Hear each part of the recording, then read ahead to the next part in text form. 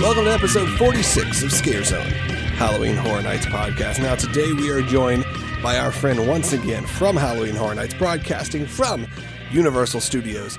Contacted us directly through their magic of technology of a phone call. Patrick Braillard is back on the show, and now he can follow up and talk to you guys about the houses, about the experience, and about what's actually happening inside Horror Nights this season. Last time we had him on, just a few weeks ago, it was all had to be vague and kind of basic promo stuff, which is great. But now a lot of us have experienced it now. The cat's out of the bag, so we were able to dive a little bit deeper into what's going on at Horror Nights. And we have a special guest coming up even after that. So take a listen. Here's our buddy, Patrick Braillard, right here on Scare Zone. Man, so we are a couple weeks in now to Horror Nights. Not a couple weeks. We're almost halfway through the event now. So now can you tell us what your favorite house is? Yeah, actually I can. I think that my favorite house as of right now is definitely Scarecrow the Reaping. Okay. Which is no big mystery because a lot of people are getting terrified of it. I said it before and during media night, and I feel like a broken record by saying it, but honestly, I think that the slate of originals this year, not to take anything away from the IPs, but the slate of originals this year are by far the strongest, if not one of the strongest years we've ever put forth. I mean, I'd absolutely agree. I think I said this before in previous podcasts, and my question now is even how did you do it? Is with Scarecrow, you bring up something that inherently, I mean, yes, scarecrows are, fall and Halloween, and we know scarecrows are kind of scary, but undoubtedly, in like my recent memory, the most scared, and I don't usually get like actually terrified. I'm very much into the production side of it. If you heard, I love walking through the houses, experience everything. I genuinely get scared walking through Scarecrow. What was that process like, and what's some of your favorite moments now? I mean, it's not like they're coming at you with giant weapons or anything. No. I don't know. It's that magical alchemy that nobody ever, really is able to figure out until all of a sudden the guests go in and start reacting that way. I mean, we never like to put forth a concept that we don't think is going to be a success with the guest. Right. I mean, that's obviously not our intention. Right. You're not aiming for failure. No. Yeah, exactly. We're not even aiming for mediocrity. We want to knock it out of the park. Right. But to your, you bring up an interesting point is that, or at least an observation, the fact that we don't necessarily know, but we had a good feeling going in this year as far as Scarecrow is concerned. And I don't know if I can really nail down exactly what it is about that maze that puts people so off kilter. I can point to the fact that all of the scarecrows are huge. Mm-hmm. I can point to the fact that scarecrows themselves might not be scary, but the way in which our costuming and makeup team really shined this year in the looks and how those characters feel when you see them, I think also has a lot to do with it. And plus, Charles and the house team did such an amazing job with implementing not only the room-by-room scares that we wanted to create during the concept phase, but also how they went about developing those into fully fledged and a continuous barrage of scares. Yes. I think that's one thing that is wonderful about Scarecrow is that it's constant. It never lets you go. Yeah, I think obviously you're right. You helped create this thing, but that is one of the things that really struck me walking through it this year. And look, I've only been through every house once. I'm returning again on the 20th, but I went through the media tour, and people have said it's like Tomb of the Ancients, reminds me of that, but it almost reminded me somewhat of the way The Walking Dead was sort of plussed up last year, where it just was nonstop, and they were on top of you, and it was kept going, and it's a beautiful thing. I just wanted to say thank you for it, because usually in the claustrophobic size of houses, typically not my favorite. Not ones I'm like, yeah, that was great. I'm usually like, I felt uncomfortable, but not in the good way. Get me out of here. But this house changed my mind on that, and this house made me feel like, oh yeah, and it kind of reminded me that Halloween Horror Nights, even as a 31-year-old, almost 32-year-old man, can still scare me a lot. It still hit me hard because after this is my 14th, 15th year of going, you kind of start getting accustomed to, oh yeah, I know a little bit what to expect. But that house, totally changed that for me. And I love that. I can't wait to experience it again. Now for you, we're midway through the season. We know what you kind of do. We talked about last time leading up to it, but what is your job right now? What are you primarily focused on when it comes to the event now that we are midway through October, just starting October, but midway through the event? I'm sitting in a room with Charles Gray, yelling at him and having him yell at me. Elaborate.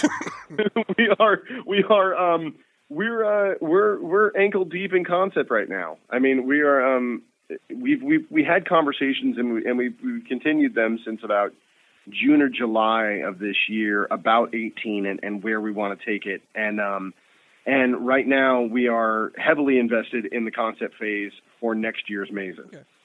And that also leads to an interesting phenomenon for us when we're walking around this year's event, because this year in our heads is already last year. Right. And so we kind of live, our brains are kind of always in the future as far as what that's going to entail for our guests and the experiences that we're going to be able to bring. Also, there's several different marquee events that we have throughout the course of the year. So all of the creative development team kind of keeps a hand into Halloween all year long, while also dedicating themselves towards the holiday program or Mardi Gras or Rock the Universe or events like that. So do you feel like the event almost, I know you said it's almost like you're working in reverse in some ways that this year is last year's. Is this sort of almost the calm time and somewhat for you once the thing is there and open and happening? I guess so. I think that some of our designers are definitely taking vacation, which they so richly deserve. Right. And then things will start to ramp back up for everybody November, December. But I mean, the gas is definitely already on as far as concept for what we want to do, because we want that calendar to get longer. We would appreciate the extra time. Because it'll allow everybody the opportunity to give their best in developing everything to its fullest potential.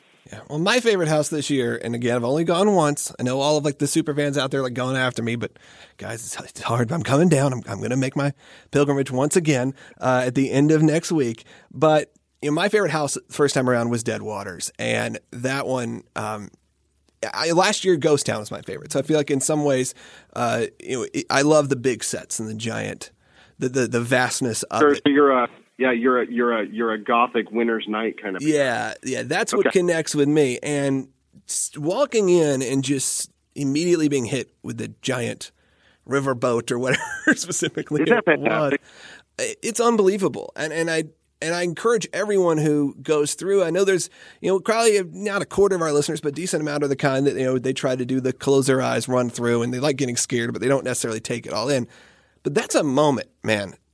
For a lot of people, I think going through this is just intense, and it takes you there for real. Can you give us a little bit of the Dead Waters story and why you now obviously know the story of it, but from your point of view in guys designing this thing, now that we've all seen it, going through multiple stages, whether it's the boat, whether it's to the bayou, what was that experience? I think that. From as far as our point of view is concerned in the design of that maze, it actually is something different than we had previously have ever done. As far as the design of the maze is concerned, it was really built in sections and almost in acts.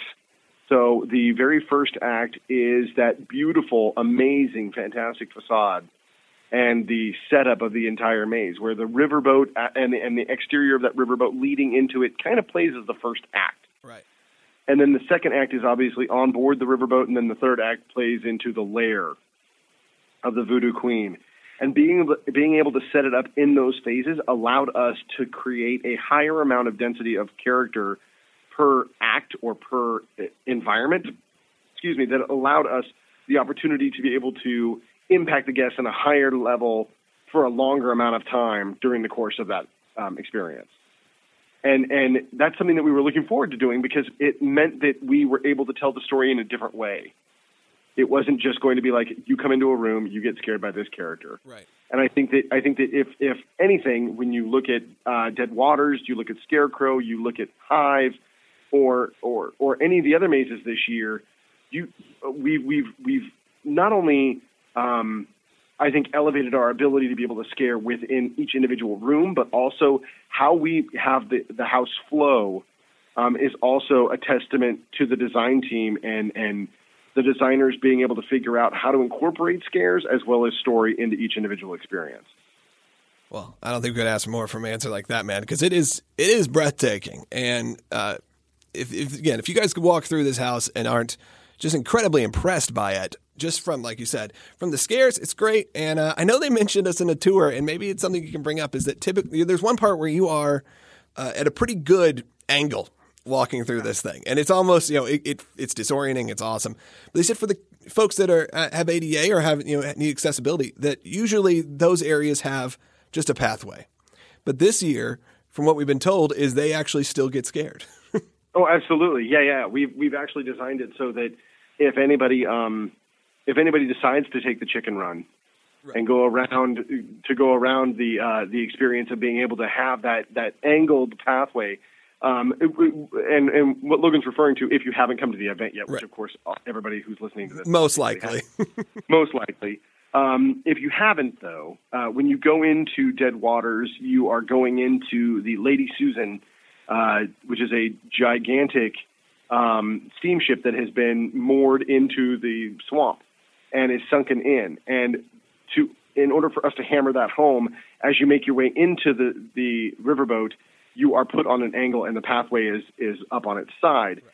And normally when we do something like that, and I think the last time that we actually used that effect was back in 2011 for the Forsaken, we provide a separate path for people to take if they don't want to do that. And yeah, we've placed at least one character, I'll say at least one character in that area so that anybody going and deciding not to take that angled path does get absolutely terrified. And it's a great scare, too, because I don't think they're expecting it. I think they expect, okay, great, I'm going to take the little bypass and not get scared, and they're going to spend a moment outside the maze, and then we get them, which is awesome. Just so much fun. That makes me want to do it that way now. Like maybe my third or fourth run, I'll be like, can I go over there just to see what happens?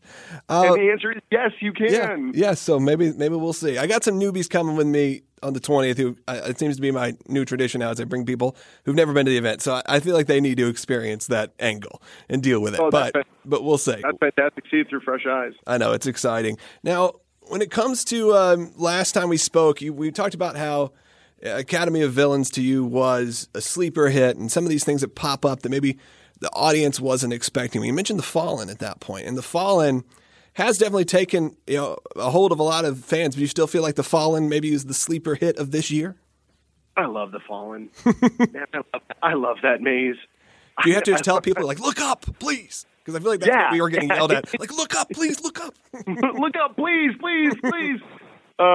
I do. I think that The Fallen is such a strong maze. And again, I mean, all of the mazes this year, I don't look at a single maze that we've got in the entire slate of Halloween Horror Nights that is doing anything less than terrifying our guests at every angle. I think that the unique opportunity that we have here in Orlando to be able to provide original mazes and original stories for our guests is something that we definitely treasure and are honored to be able to take part in as far as being the creation team and working with the designers. I think that The Fallen is special because it is so different than all of the other mazes that we have this year. And I think that through costume design and makeup design, as well as just the architecture of this post-apocalyptic, cathedral-ish, ruin, crazy nightmare scape that we've created, it's certainly something that puts a smile on my face every time I walk in it. Yeah. What part of that meeting was something like, maybe we should have them fly? Was there any hesitation? I mean, I know you've done it somewhat before. We've seen it back in like the Wolfman days on top of it. But what was that decision-making process like for you? No, there was no hesitation at all. I think that one of our designers looked across the table and said, "We need to have bungees in this year's event," and we all went, "Oh, yeah, that's a really good idea.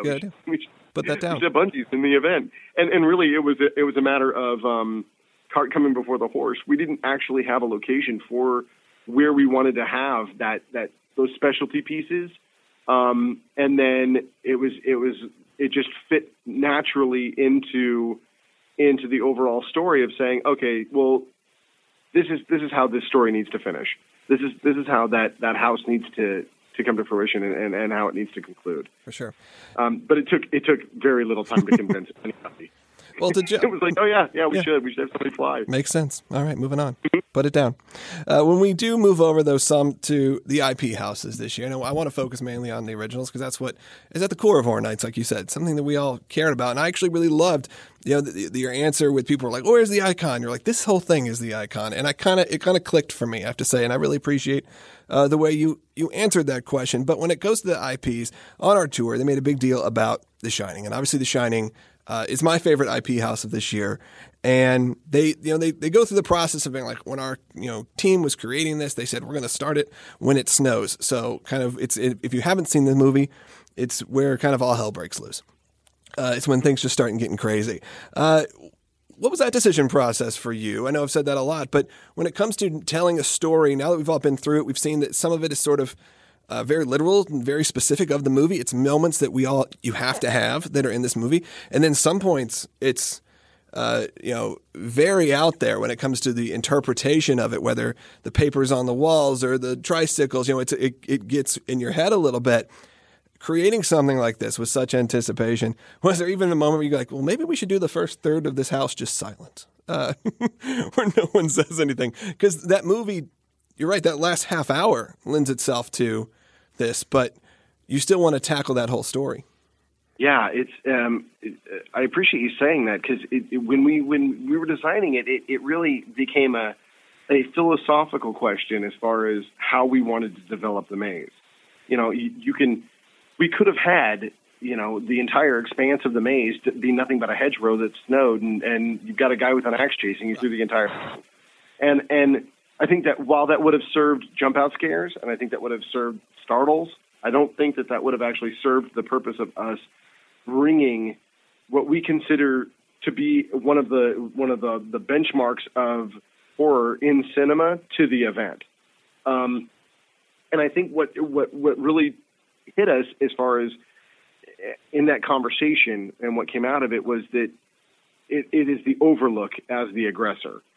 It is certainly the Overlook that ends up corrupting not only Jack Torrance, but also Delbert Grady, but also us. And we wanted to see us go through the idea of us examining or having a Shining and then going through the experience of the Overlook coming after us and throwing all of the different ills and evils that it had shown, not only in the movie, but also to use what you're talking about, how do we figuratively show that to the guests that the Overlook is coming for us? And I think that just piling on every creepy character and every environment was I guess how we did it. Yeah. Well, I mean, the bartender scene alone, I think I feel blessed in a weird way that I hit that scene as it transitioned, and I saw the scene where he's bourbon on the rocks and all, and I had just watched the movie that morning, and I'd watched it many years ago as a film school kid, but I not watched it in many years, so I was very fresh in my mind, and to see that moment play out and be in it was amazing. As much as I was like, I talked to my friends after, like, did you see that scene? And they're like, no. I was like, you got to go again now and slow it down, because when that happens, there are so many of those things that are, if you're passionate about this film or if you've just seen it, are more than just a push through jump scare. Yeah, it's really interesting. If you watch to talk just the cinematic quality of that film, and one of the reasons that we're passionate about it.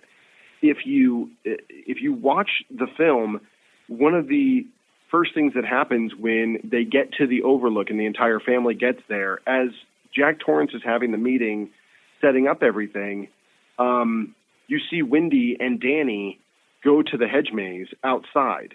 Right. But what you see them running to the hedge maze outside. And from that point on, it really is a chase movie. It really is a matter of the characters being pursued by the Overlook the entire time they're in there. And what that did for us was give us the opportunity to be able to put moments like the bartender scene in Bourbon on the Rock, wonderful party, isn't it?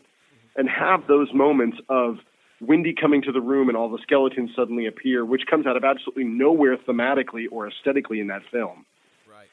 And which we're certainly thankful for, because that is a really creepy and very Horror Nights-esque moments. Or the bear. Yeah, exactly. Or the bear, just creepy moments that you see. Which, by the way, that first costume fitting was really, really fun to attend. I'm sure. Because the guy's looking at me like, I'm in a bear. And you're like, yep. Like, you know how hot it is out here? No. It's air conditioned. It's fine. Good. Yeah. But it gave us the opportunity. It gave us the opportunity, and I appreciate you from the bar scene really on is the opportunity for the Overlook to be chasing our guests. So yeah, it's a lot of fun. When you make a story like this, or you can say maybe The Exorcist last year, but maybe not even as much, maybe even Halloween, you can say is closer to Halloween too. Do you go into this creatively, assuming that the audience of Horror Nights has seen this film? Or do you look at it and go, because look, if you're a hardcore fan of The Shining, this pays off in every spot. If you don't know the movie, it's still going to be scary, but it maybe has moments where you're questioning what you're looking at. When it comes to those decision-making process for you guys, when you're deciding on an IP, especially one that's so specific, it's not even like The Purge, where at least I can kind of get the idea. If I haven't seen it, I kind of have an idea of what The Purge is. If you haven't seen The Shining, you don't really understand what's happening. Or you don't really understand that movie. It's not like there's a one-sentence synopsis of The Shining. For you guys making those calls, what's that like in putting on these things? Do you just go in and go, well, we assume this is a horror crowd. They know this movie. Well, yes and no. I think that if you're a fan of the movie, as we are, so when we put on something or we develop an IP, it's because we're passionate about that intellectual property and wanting to bring that story to our guests. So we obviously have an expectation that I think has been set over the last few years that we want to make sure that we check certain boxes as far as scenes that people want to see for individual themes. That being said, I think that that we as fans also understand that there are going to be people that are going to come through the maze that haven't seen that film or haven't seen that television show. There are people that haven't seen Ash vs. Evil Dead. One of them. There are people that haven't seen American Horror Story or have seen very little of it. And I think that the balance that we need to strike is being able to pay off those pieces and parts of that property that people are going to recognize and instantly relate to if they have seen the film. And then we're just going to plain scare the people that haven't. Right. And I think that striking that balance is very important because at the end of the day, we're about scaring and making sure that we tell the story alongside those scares.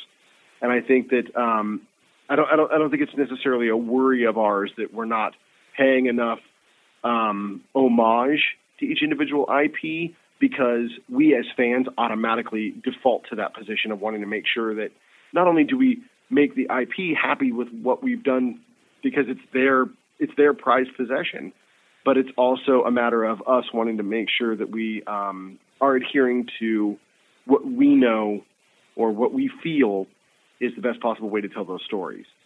Yeah. If the guests haven't seen it, then hopefully it'll give them an opportunity to say, oh, wow, I haven't seen The Shining, but that maze was really cool. Maybe I'll go watch the movie. And it will allow them the opportunity to learn more about the genre or experience more inside the genre as well. And that's how I felt about Ash vs. Evil Dead. As someone who has not seen the show, and I'm starting to get into it. I haven't gotten fully invested yet, just based on the time since then. But what set the tone for me was the music heading into Ash vs. Evil Dead. It was something that I said in the walkthrough episode, I was like, if you're playing a Styx song before I'm going into a house, like I'm all in. Like this is unbelievable. Number one, yeah, exactly. Just do that and it's fine. So number one, who made the playlist? And no, I'm just kidding. All of those you're going to find as you watch that. I'm sure. As you watch that series. All of the songs that we chose for that playlist, not only in the facade but all the way through the entire maze, are all songs that come from that series. That's awesome. Well, I know. Yeah, their interior of it. It's all Ted Raimi, and it's all it's all Bruce Campbell and that entire crew. Yeah, and when Ashy Slashy the puppet, which I was unaware of until that moment, showed up, what a great surprise! It was the best. It was the best. It's like such a great moment. For those, it's such a great introductory house to a lot of people. If you're taking your teenagers or something like that for the first time, that's a great house to like set the mood. It's fun. The scares are there, but they're not going to, they're in Scarecrow in a good way for those that maybe don't know. And it's solid. It's just so much fun. Well, I know you got to get going here in a second. I did want to quickly address, I'm coming back the 20th, and historically it's even known through fans that stuff changes. We do know the Bill and Ted story. One, the show is amazing. As someone who has dedicated too much time to the Bill and Ted franchise and to this show, someone's been going since they were a kid. You guys did an amazing job, and Jason and everyone there and the team did an amazing job wrapping this thing up. But obviously we knew stuff happened in the news. I don't want to get too dark and deep, but stuff had to be altered in that show. As someone who's coming back, we'll say even in some things that are positively, what are some things I should look forward to if I've only been at opening night? Obviously Academy Villains, something I still haven't really seen yet. What would you project to me? What's my not miss for my second time around now? You definitely do not want to miss the show for Academy of Villains. Yes. You want to make sure to check that out. Those are the most dedicated, fanatical, amazing, inspirational beasts that I've ever had the opportunity to work with. And you had a lot to do with this show this year, right? And you had a good bit to do with what this show ended up being, the Academy of Villains. Yeah, AOV and I have worked over the course of the last year to bring all of the different variations of the show to life on property, and we getting the opportunity to work closely with them is something that is definitely memorable, if not an absolute honor. The rest of the event is going to constantly shift through the course of the experience and during the run. As you well know, you've been coming for the last several years, so you understand that not only will we change things based on the temperament or the mood of pop culture that's currently going on, in particular Bill and Ted, because we have to stay relevant week to week, sure, because that's how fast things move now, but also we are an ever-evolving event. And so we want to make sure that if guest experiences are X, and we need to make sure that we solve for that. That may mean that we change up houses, or we change up shows, or we change up the street program to make sure that our guests are getting the best experience possible. Well, I think that's a great place to wrap it up as people start hitting up their second, third, some of you guys the 15th time so far through Horror Nights. Some people that go every night. I wish I'm jealous of you. But, man, I look forward to seeing not only the new but also re-experience some of the stuff that I've only got to go through once. Your team knocked it out of the park, and congratulations, because Horror Nights 2017 is a roaring success, and we're thrilled to experience it again and again. So I can't wait to come back. I appreciate it. Can't wait for you to come back and say hey. All right, I'll send you my notes. I'll send you everything. Just please do. We'll do. All right, thanks, Patrick. I appreciate it a lot. Right on, Logan. Thanks a lot. See you. All right. See you, buddy. Obviously, thanks to Patrick, but also thanks to Allie Beamer, who always sets these interviews up with us.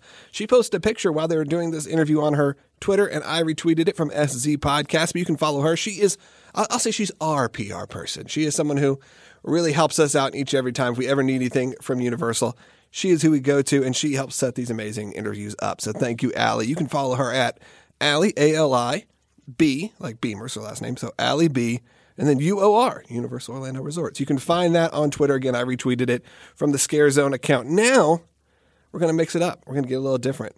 My buddy Chris Ripley had an opportunity to sit down with Leigh Whannell, who is the guy who created Saw. Pretty crazy, isn't it? I was shocked when he's like, hey, I hooked up this interview. Unfortunately, I could not be on this interview just due to scheduling conflict, but you guys are going to enjoy it. If you're a Saw fan, take a listen. Leigh, you're most famous obviously for the Saw franchise, and that's obviously what we're going to mostly talk about today. And I know obviously we haven't got much time to talk to you. You're a very busy guy, but where did the original idea and concept of the Saw come from? Well, Saw was something that came about because James Wan and I were frustrated. It was born of frustration. Maybe that bears out in the film because it's all about people being tortured to death. But we were quite tortured at the time ourselves. We had more than our fair share of mid-20s angst. And we really wanted to be filmmakers. We had met at film school, and that's where we kind of bonded over horror movies and started working together, making crappy little short films. And then when film school finished, we got the great big slap in the face that the world gives you when you finish tertiary education and step into the real world. And we quickly discovered that the real world was unforgiving and cruel, and didn't care that we wanted to be filmmakers, and didn't want to give us any money to do it. So after a few years of kind of making terrible little shorts and trying to, write various things, we decided, through sheer frustration, we decided to pay for a movie ourselves. We were just going to save up $10,000, whatever we could scrape together, and $10,000 would have been a fortune at that time. Yeah, right. And shoot a film on video. And so the whole idea for Saw came out of that. It literally came from us sitting down and saying, what's the cheapest thing we can think of? Because we don't have any money and we're not going to have any resources. So we just need to think of a film that all takes place in one room with two actors. And it took us a long time to come up with a suitable plot, that we eventually came up with the idea for Saw. And the rest is history, as they say. I know, right? I mean, it is an international, global phenomenon. I mean, you've got roller coasters in Britain themed to Saw now. Yeah, I know. I actually have not ridden that roller coaster, but I am I'm really chuffed that it's there. Yeah, it's just down the road from me. I've ridden it a couple of times. It's actually really, really good. So nice. Yeah, and so now, obviously, coming next month, I believe we've got another instalment to the Saw franchise with Jigsaw. What can you tell me about this? Friends of mine directed it, the Spearig brothers, who are Australian. They directed it, and they're such talented filmmakers that I'm so excited for people to see this movie, because what they've done visually is astounding, and they've brought their own sensibility to it. It's not a James Wan Saw film, it's not a Darren Bousman Saw film, it's a Spearig brothers Saw film, and I really love that they brought their personality to it. So what I'm hoping is that Saw fans get the Saw movie they want without getting exactly what they expect. They get something a little different, and they feel like they've seen something fresh, because, it's been a while. They've taken a long break, and now they're kind of rebooting the franchise, as it were. So I think it would be pointless to just give audiences the same old, same old. Yeah, no, definitely. So touching back to Saw again with Halloween Horror Nights, and not just Saw as well. I mean, quite a number of your films have been turned into haunted houses. I've got notes down that the first house or maze, as they say, that was created from one of your pictures was Dead Silence. Was you involved with that one at all? No, I wasn't. It was only in Orlando. It wasn't in Los Angeles. But it's funny you mentioned that, because last night I was watching a YouTube video of it. And it's so funny. Dead Silence is such a bittersweet experience, because I didn't have much fun writing that film and didn't have much fun during the production of that film. But it seems to have formed its own minuscule cult following. I get tweets from kids saying, I love Dead Silence. And it's pretty amazing to James and I. We're happy that there are people out there that like it, even though it wasn't fun for us to make. And I was thinking about all this last night, and I remembered that they did a maze. And I thought, well, somebody's going to have a video of that on YouTube. And sure enough, they did. And I was watching it, and it looked like fun. It kind of gave me a bittersweet feeling. It's like enough time has passed now that the scars have healed, and I can look back with something as resembling affection. Oh yeah, I mean, definitely, hand on heart, I'm being absolutely honest with you. Dead Silence is my favourite house that they've ever built for Halloween Horror Nights. Really? Why is that? It was so detailed, and it was so exacting to the original film that you literally felt that you were walking right through that picture. Wow. I mean, the video I watched on YouTube, obviously it wasn't great quality, and it was like night vision, so things were a little obscured. But I remember seeing, I saw the puppet, I saw Billy, And then I saw an actor who was playing the Donnie Wahlberg character. But did you actually walk through Mary Shaw's theatre where she kept all her dolls? Yes, you did. Yeah, you did. Wow. I mean, that's just great. It's funny. The film, at the time I made Dead Silence, it was like a dirty word. I couldn't wait to be done with it because I was, so miserable. It just wasn't a good creative experience. But if they resurrected that maze exactly as you saw it, I would go in a heartbeat. Well, I'm going to have a word with Universal about that. That's great that it was your favorite ever. So the reason it was your favorite was just the detail. Oh, the detail. They went above and beyond. I was talking to James Michael Roddy, who worked on this house. I don't know. Do you remember James Michael Roddy? I mean, you may have worked with him on... Yeah. Well, he was telling me about it, the lengths they went to, watching every single scene over and over and over again, just to get it absolutely exact into the film. And it was really good. Oh, man, that's awesome. You know what? After speaking to you, I'm going to get back online and watch the video again. Maybe there's a better quality video. Yeah, I think I've seen the one that you're on about, the like green. It's like a night vision-y one. It's not great quality, no. Yeah, the night vision one. I need to find a better quality one. So going back to Saw, pretty much since 2009 has appeared at Halloween Horror Nights a few times in Hollywood and Orlando. Was that your first experience of Halloween Horror Nights, or had you been prior to that? That was my first experience back in 2009 when they did the first Saw maze, and it was all new to me. I mean, we don't celebrate Halloween in Australia, so it's not something I grew up with. I didn't grow up with trick-or-treating or scare mazes or anything like that. So going to Halloween Horror Nights for the first time back in 2009 was a really new experience for me. I do remember walking into the maze, the Saw maze, and the first thing I see is an actor playing me, lying on the floor, writhing in pain and screaming. And I'm standing there looking at this doppelganger of me, wearing the clothes that my character was wearing. It was the most surreal experience. And then about 20 seconds after that surreal experience, I was tapped on the shoulder by a little guy with a clipboard and asked to leave. I got kicked out of my own maze. Oh, I heard of this, yeah.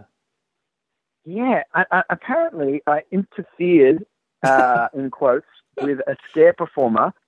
And, again, I'm Australian. I don't know the rules of these scare mazes. I saw somebody crouching behind a curtain, and I assumed that it was safe to go through the curtain and peek at them. And I remember they didn't take too kindly to that and kind of ripped the curtain closed, like, go away.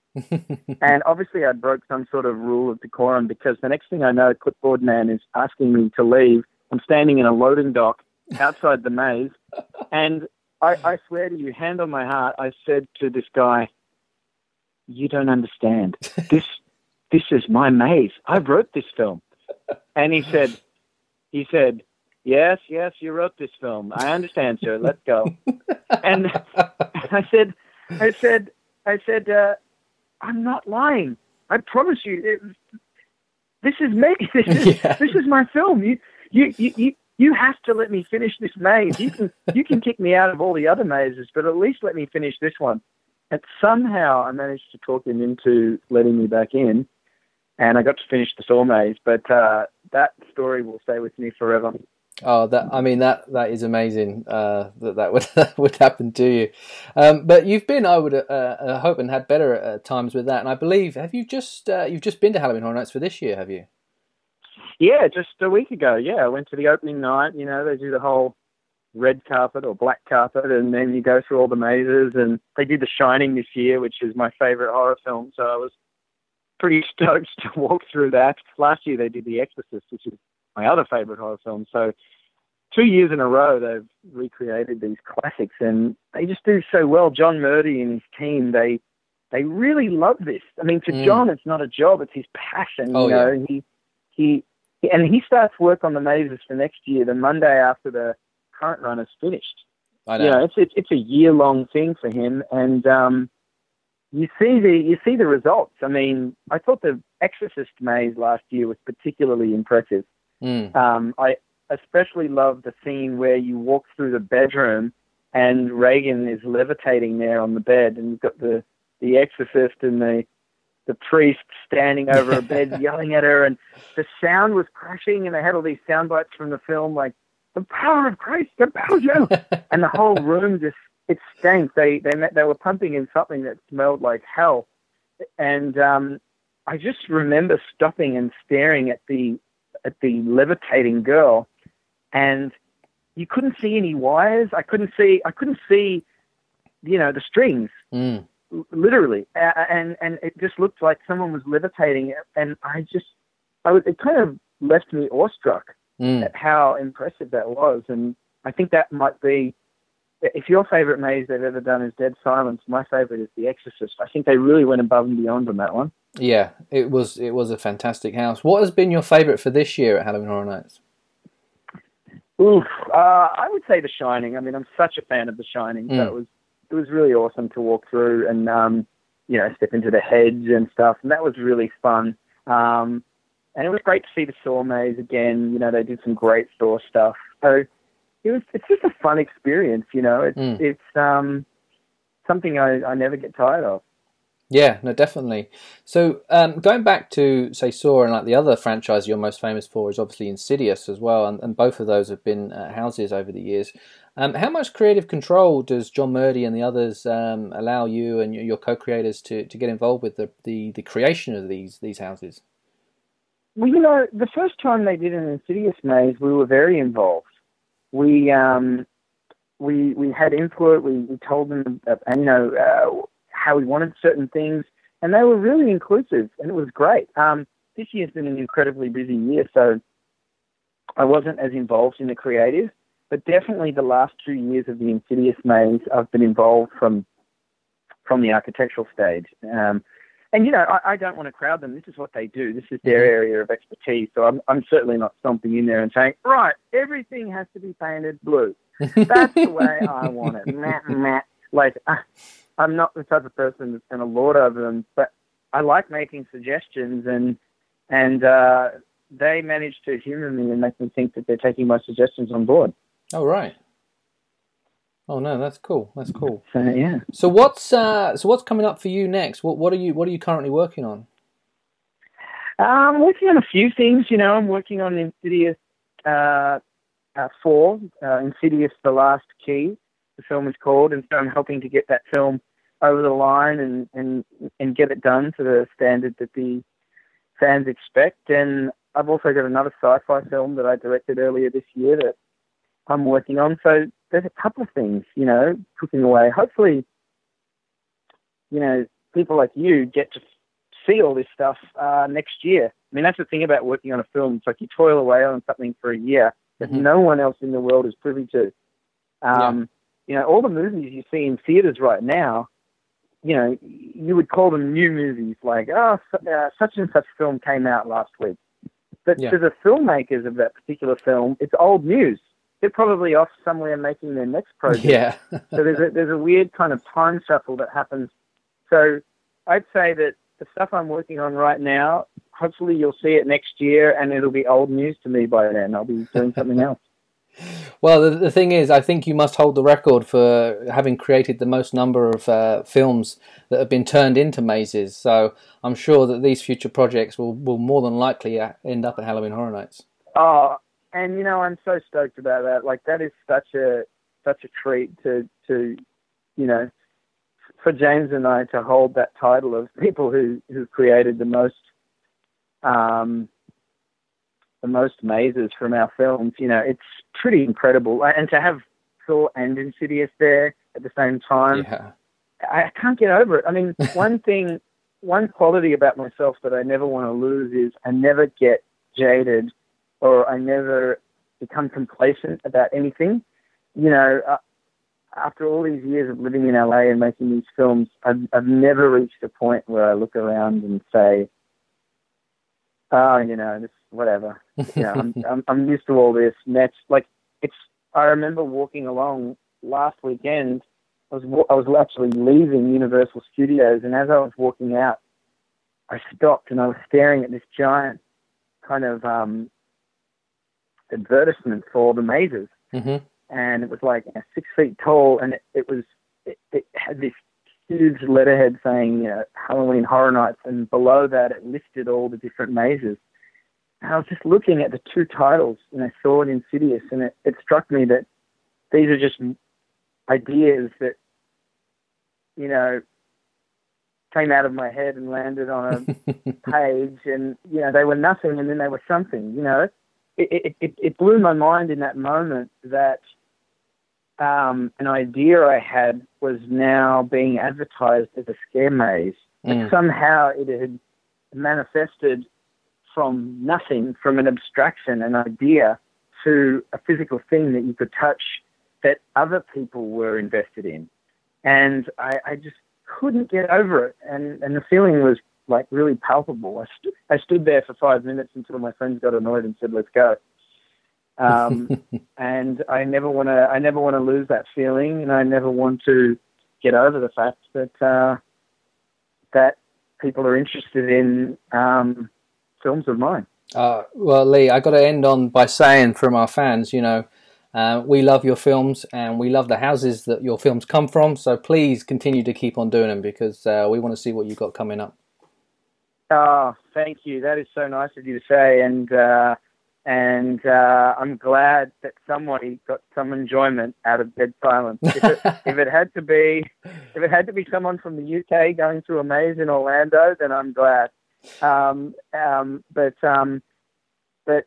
I will definitely continue, or try to continue, to make films, and you know, you never know. Some of those films might end up at mazes again. I'd be lucky if they did. Let's put it that way. Okay. Well, I'm definitely going to ask Universal to bring back Dead Silence, because they have brought back mazes from the past. So I'm definitely going to lobby for that. Okay. You start the campaign, and if you start the campaign, I'll retweet it and I'll put it on Twitter. Right. Right. And I'll say, I'm backing this guy to get this made. You're on. Lee, thank you very much for coming on mate. Scare Zone. Thank you very much, mate. Absolutely. Great to chat to you. Yeah. All right, that's going to do it for this week on Scare Zone. As always, thank you. Everyone who's wearing your shirts out to the parks, you have no idea how much it means to me and means to this show. I see it on Twitter and Instagram all the time. I saw pretty much every design when we were out there in the park a couple weeks ago. I'll be back October 20th if you're going to be there. Wear your shirts. Support us. You can get those shirts, by the way, at scarezone.com, and you can check out Chris's books. Just type in Chris Ripley and on Amazon, or find them directly on our website on scarezone.com. And I think that is going to do it for today's show. Oh, also, if you are in the Orlando area next Friday on October 20th, the night I'm planning on going Horror Nights, so maybe you're like, I don't know what to do beforehand, I will be at a screening of our film, Welcome Home, Dick Van Dyke. It's a short film that I made, documentary with my team. The guy who wrote the music, Dylan, who's been on this show before, he'll be there as well because he produced the film. It's going to be 11 a.m. on Friday. I know, real primetime slot at the Orlando Film Festival. It's $20 to get in, and you get in for the whole day. So if you want to kill the day, you can go in there, just hang out and watch awesome movies all day long. You can find that at orlandofilmfest.com. I hope to see some of you guys out there. If not, hopefully I'll run into some of you at Horror Nights that night. Wear your shirts out there. All right, that's going to do it for today's show. As always, keep your eyes open, your ears closed, and we'll see you at Finnegan.